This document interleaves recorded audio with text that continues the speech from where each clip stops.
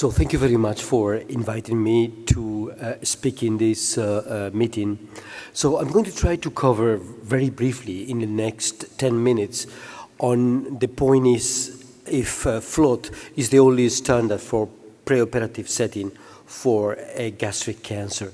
And what is very important, I'm going to cover very briefly to you just to refresh on the FLOT 4 data because I think it's an outstanding trial in matter of quality. So this is a randomized phase 3 trial, including patients not only with gastric cancer, but also gastric adenocarcinoma of the gastroesophageal junction.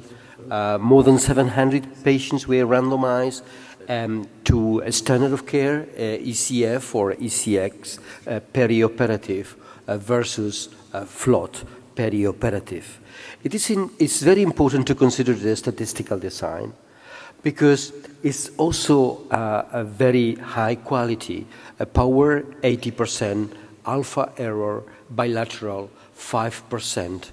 The aim is to detect superiority with a decrease in the risk of death by 24%, assuming 25 months median overall survival for ECF. And that's important because in this particular trial, ECF was the best ECF ever working, overperforming over this data.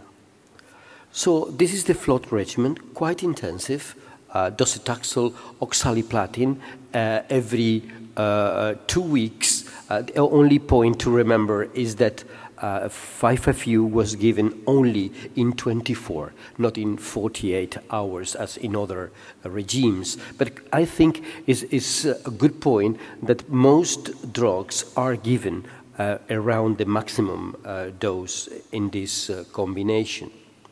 What is important to also to consider that this trial is a mix of several types of different tumors. In fact, gastric cancer is only 44% in both arms, indicating that more than 50% of patients included in this trial were junctional tumors. Those are the results you know very, very well because have been already previously commented. This is a significant effect. Reduction in the risk of death, 23%. Statistically significant, and with a 9% increase in survival at 2, 3, and 5 years, keeping constantly. Another important point, when we consider new standard of care, it's not so common that a new trial, a new combination, is being less or similar toxicity than the standard of care. And in this particular trial, which is really interesting, is that patients with the control arm, ECF, did get more nausea and vomiting, as well as thromboembolic effect and anemia. However, patients in the FLOT regime, receiving the FLOT schedule, got more diarrhea, infections, and, as expected, neutropenia, and neurotoxicity. And however, if you look at the numbers on grade 3, 4 toxicity are not very, very high. And when we consider the comparison between all toxic events, the global number of toxic events is not different from one arm to the other. So this is important for a standard of care because toxicity, although different, is not much higher than the previous recommended treatment. So in summary, for FLOT is increased rates of curative surgery, prolonged progression-free survival, better overall survival compared with standard of care, and a relative effect from FLOT was consistent across subgroups and sensitivity analysis with no increases in surgical morbidity, mortality, resurgeries, or hospitalization times.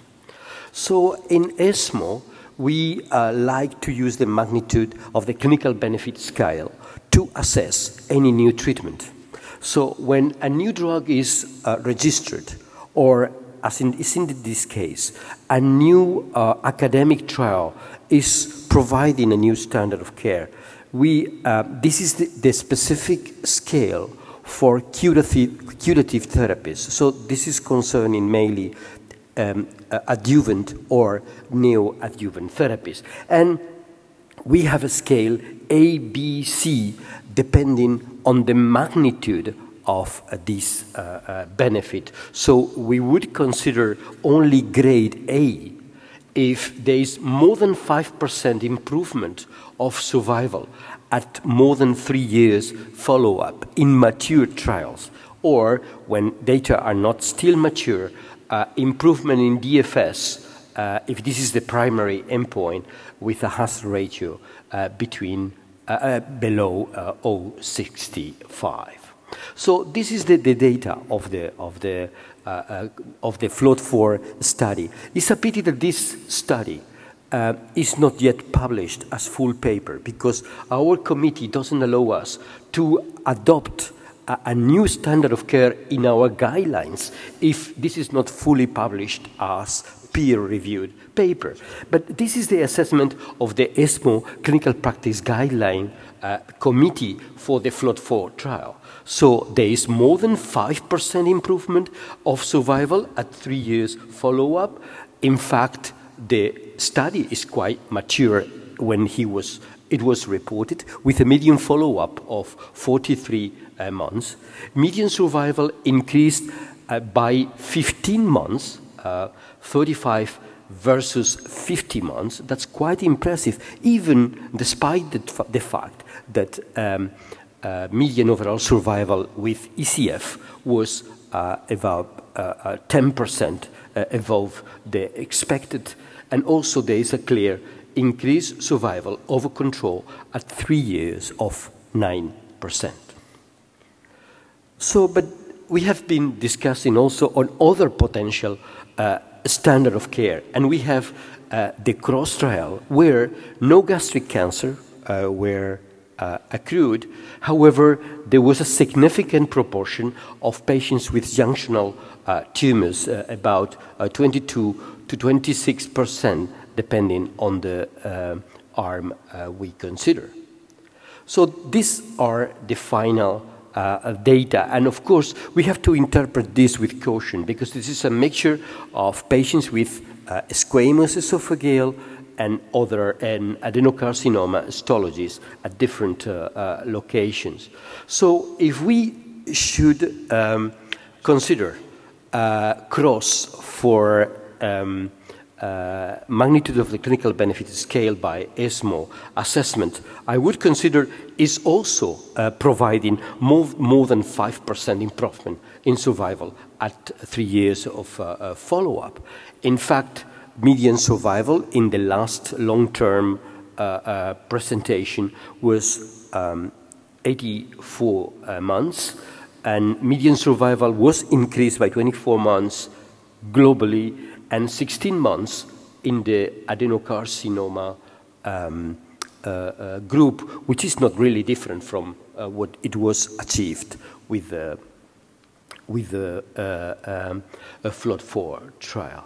So we have some retrospective data. This is a multi-center propensity score matched study published in Annals of Oncology last year, showing that in this process, when radiochemotherapy was compared with chemotherapy, neoadjuvant chemotherapy, there was no differences in 3-year overall survival, although some prospective studies are assessing the role of radiation in different settings. This is the design of the Neo-Aegis trial that has also incorporated FLOT as the best type of chemotherapy for neoadjuvant